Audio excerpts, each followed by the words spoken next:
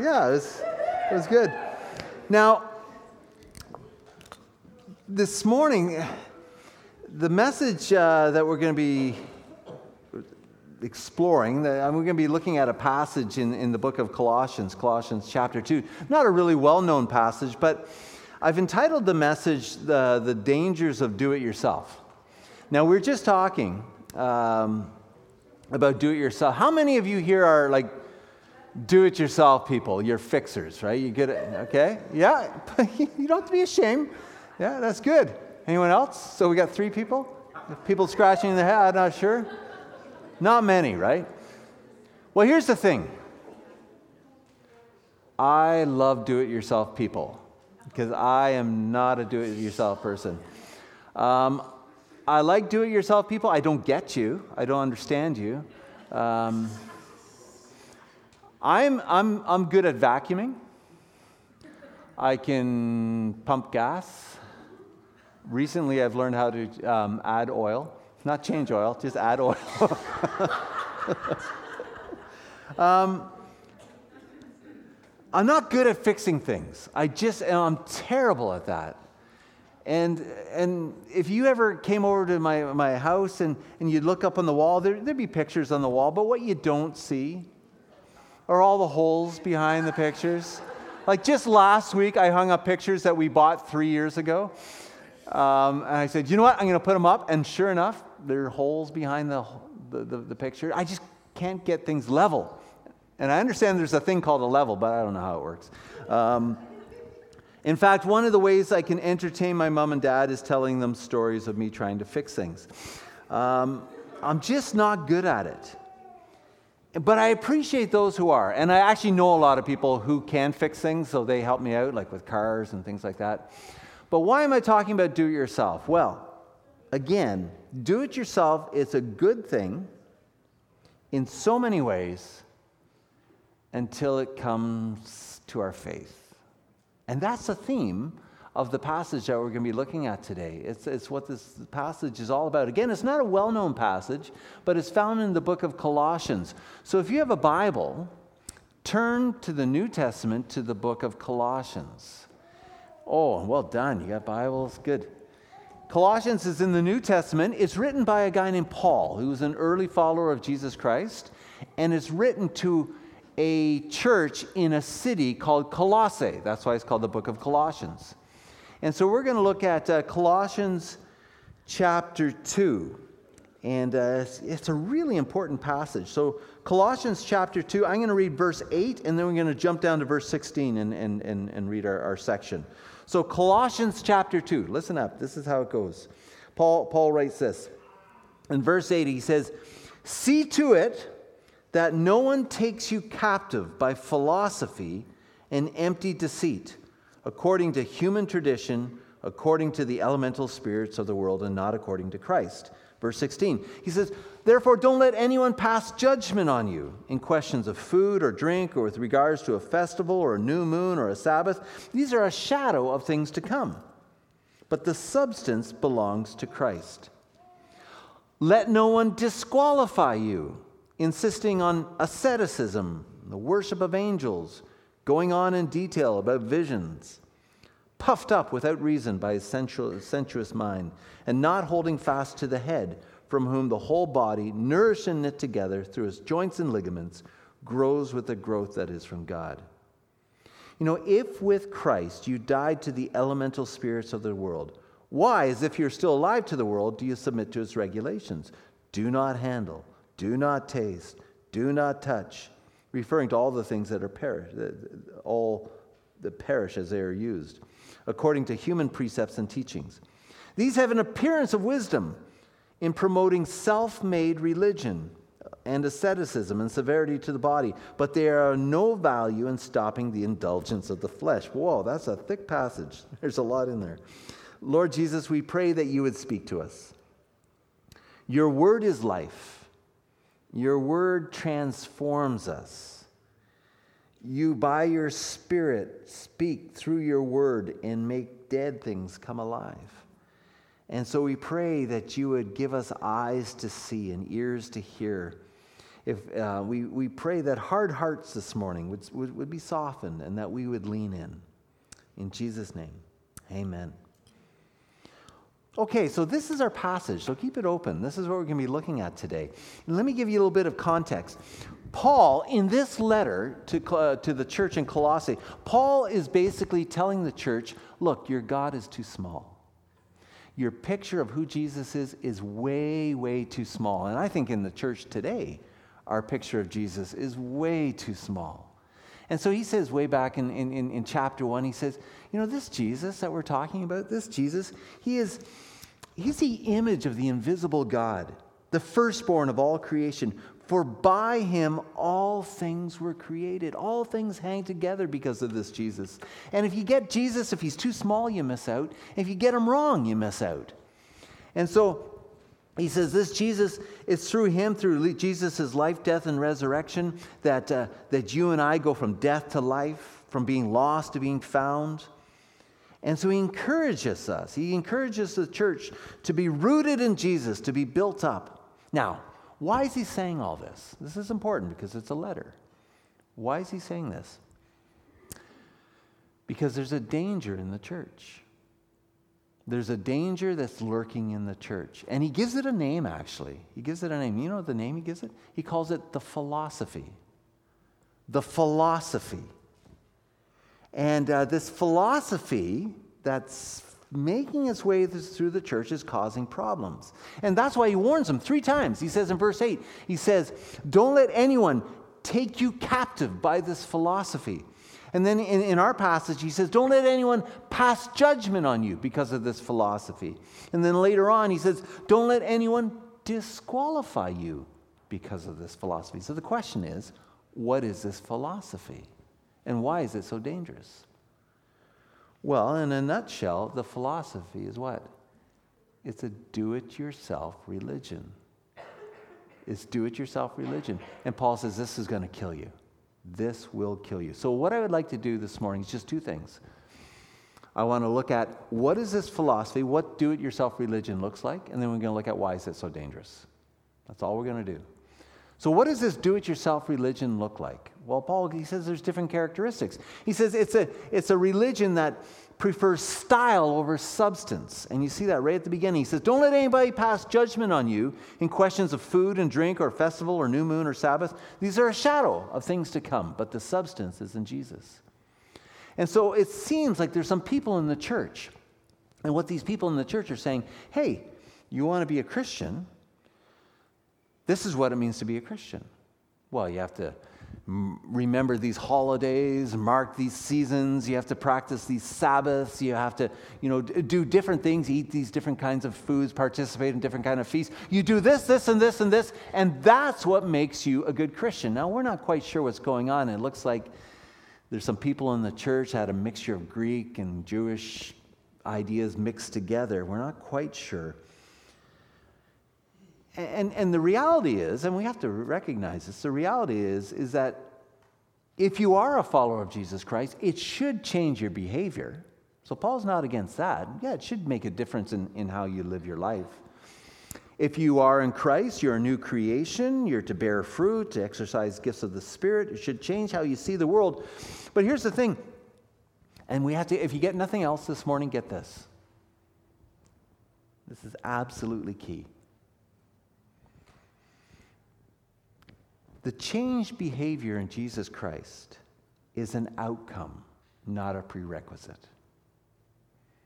In fact, if you want to understand Paul, let me just explain this. This is absolutely key. If you want to understand Paul, this is how you understand Paul.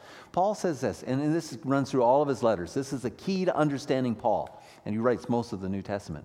He says this, because of your faith in Jesus Christ, you're a new person, right? You're a new creation.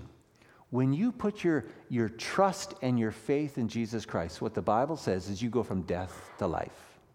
You go from being a stranger to God to being adopted into God's family. You could call the living God of the universe, you can call him Father, and he looks at you as daughter. He looks at you as adopted son. So Paul's point is this: in Jesus, you are righteous, you are holy, you are loved, you are an adopted son, you're an adopted. This is who you are. This is who you are in Christ. It's beautiful. So start acting like it. That's the gospel. This is who you are because of grace. So start acting like it. If ever you read Paul, that's Paul's message over and over again. In Christ you're righteous, so start acting righteous. In Christ you're holy, start acting holy. Live up to who you already are. Okay? Now here's the danger, is you switch that.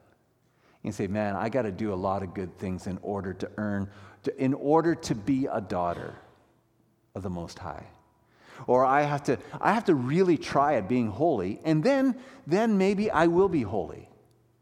Or I have to try really hard living a righteous life, and then God will see me as righteous. Wow, man, you are toast. You're in deep trouble. Because what have you removed? The cross. The cross is gone. And so what you're left with is what you have to do in order to be right with God. And I'll tell you, that gets old real quick.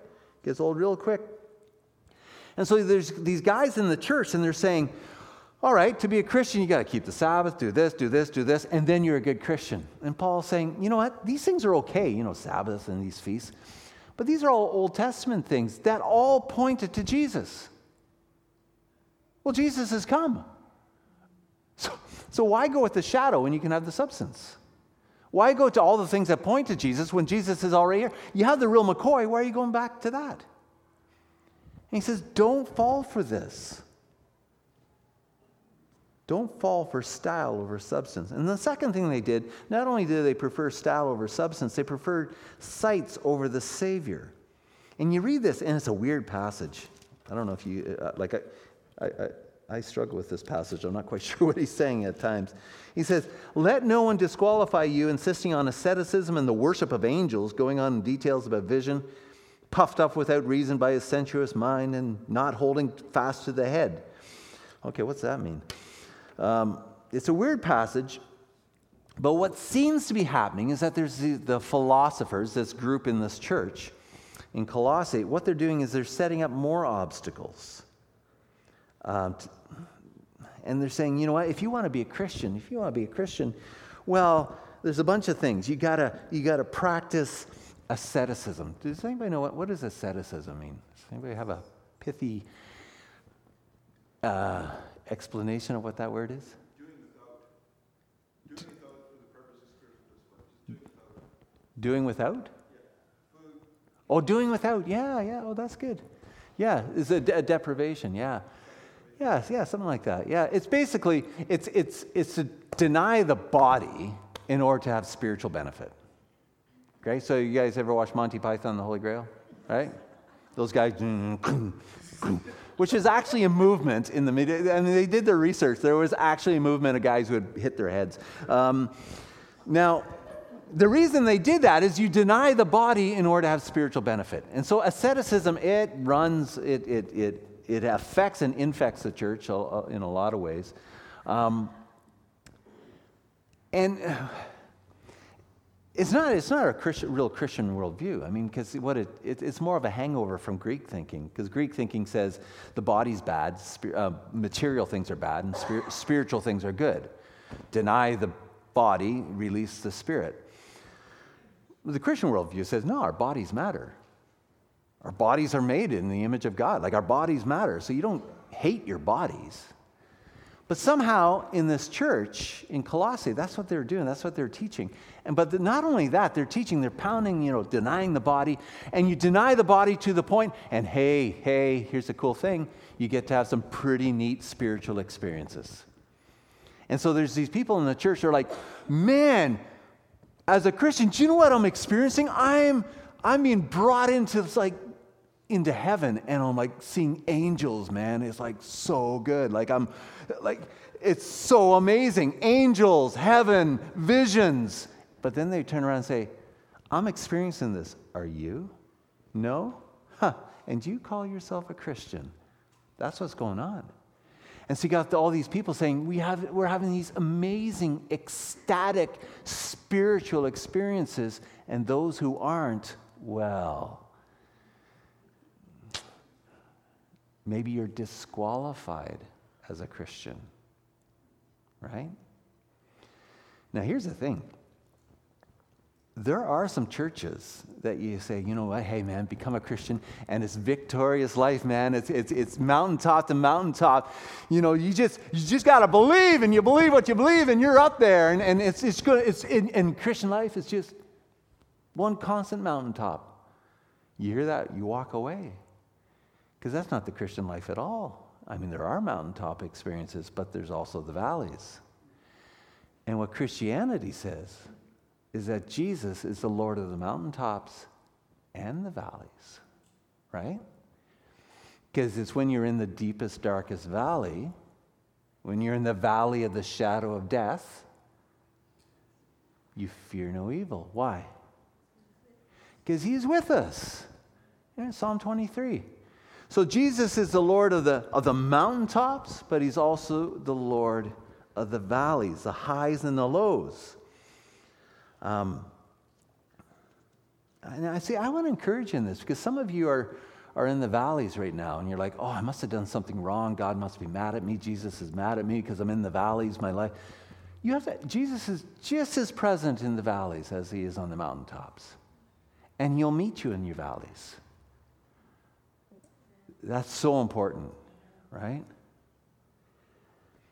See, Paul sees through this philosophy. And he points at the problem. He says, you know, these guys, he says, they're all puffed up. Well, they're big experiences of angels and stuff like that. He says, you know what their issue is that they've let go of the head, who's Jesus Christ. They've let go of the head. And if you hold on to anything other than the head, the body will die. And that leads us to the final characteristic. It preferred style over substance, sights over the Savior, like these ecstatic experiences, but it also loved rules over relationship. Look at verse 20. If with Christ you died to the elemental spirits of the world, why do you act as if they're still alive? Why are you promoting self-made religion and asceticism? These have no value whatsoever.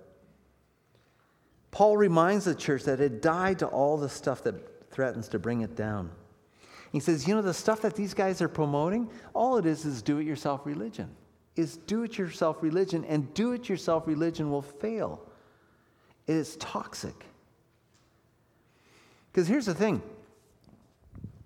If it's up to you to be okay with God, if your faith is about what you do primarily, well then, what does your life look like?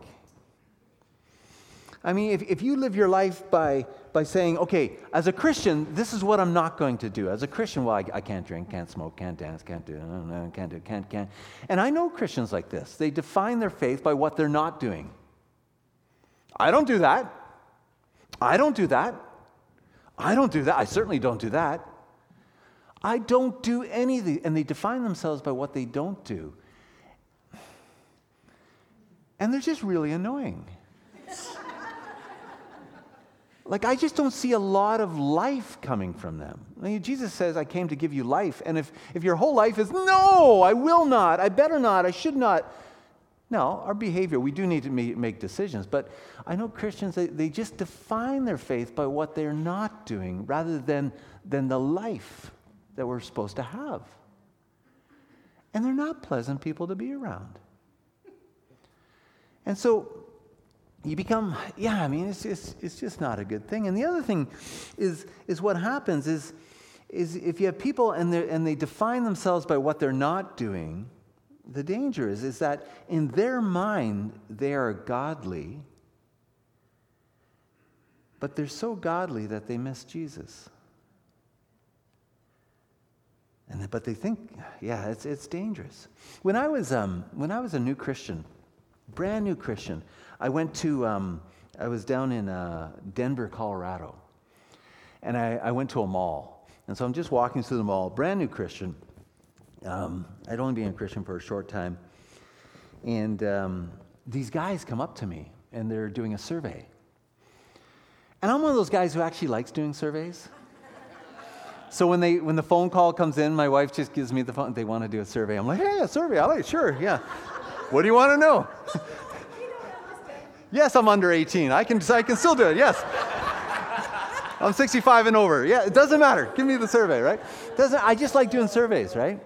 And so these guys come up to me and they have a list. And he said, we'd like to do a survey with you. I'm like, yeah, I'll do a survey with you.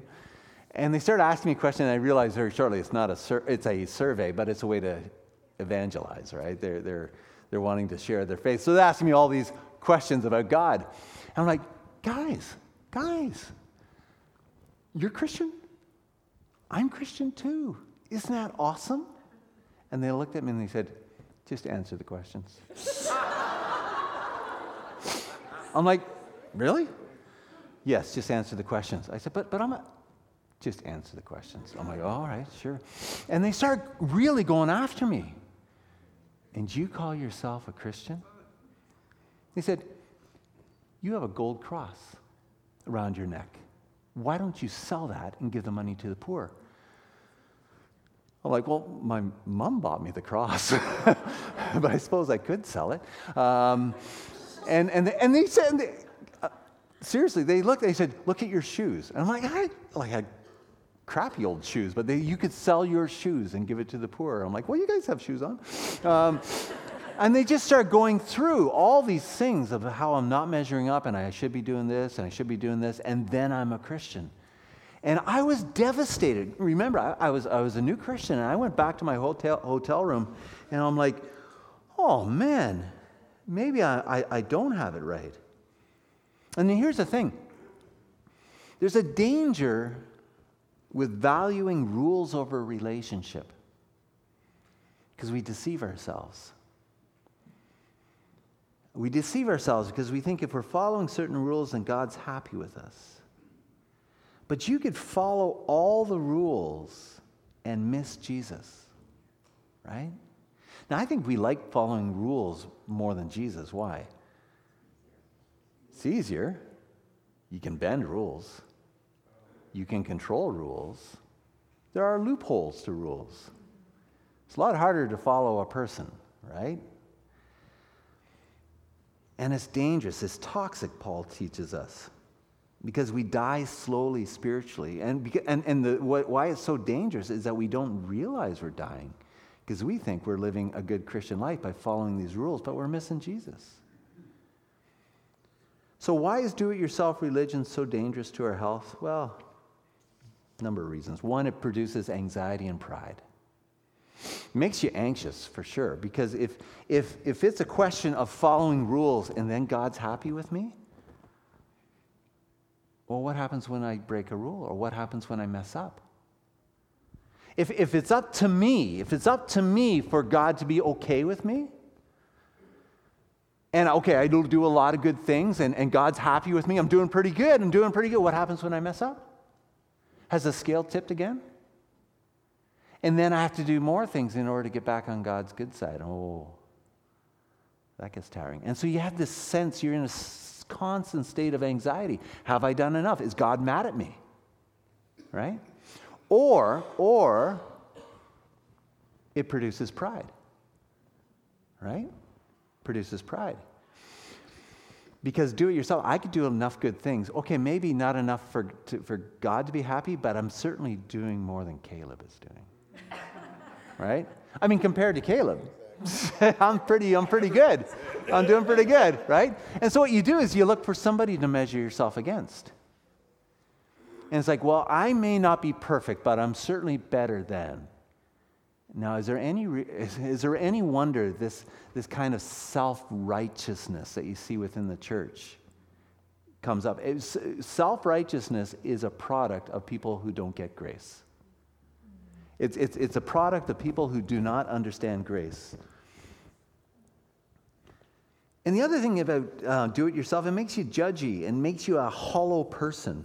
And I think Christians today are often seen as judgmental because we like our boundary lines. We like to determine who's in and who's not. If you dress this way, if you speak this way, if you listen to this kind of music, or... And here's the thing, we're so busy drawing boundary lines, we miss Jesus. And Paul says, this is hollow philosophy. And if you live a life of just rules and regulations and that whole thing, you become a hollow person. Not a person people want to be around. The other reason is do-it-yourself religion is do-it-yourself. And that's the problem. Now, don't mishear me. If we put our faith in Jesus and we're transformed by Jesus, it ought to make a difference in how we live our lives. But here's the thing, and Paul goes after asceticism. He says you can deny the body, you can deprive yourself all you want. It's not going to make you more Christian, right? It's not going to make any difference. And asceticism, denying your body, will actually really not have any long-lasting value in stopping the issues of sin in the heart. Now, one guy who got this really well is Martin Luther. Do you guys know Martin Luther? Yeah, 16th century reformer. Martin Luther is a guy who spent his whole life pursuing God. He wanted to know God. And in the 16th century, one of the ways you pursue God is you join a monastery, right? And so he joined not just a monastery, he joined the black belts of monasteries, of monks, right? He joined the Augustinians, right? These guys were tough monks. And Luther wasn't just a tough black belt monk. He was like a 4th degree black belt monk because he went at it with this desire, saying, you know what, I am going to find God if it kills me.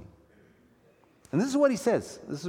Quote, Luther says this. He says, quote, I was a good monk, and I kept the rule of my order so strictly that I may say that if a monk ever got to heaven by his monkishness, it was I. All my brothers in the monastery who knew me will give testimony to this. If I had kept at it any longer, I would have killed myself with vigils, prayers, reading, and other work. See, the problem with do-it-yourself religion is you're relying on what? Yourself, yeah. So you can self-fulfillment, self-practice, self-discipline, self-esteem, self-help. It's always the self.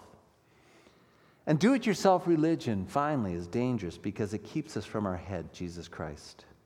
That's why Paul goes after this. He says, you know what? The dangers are great.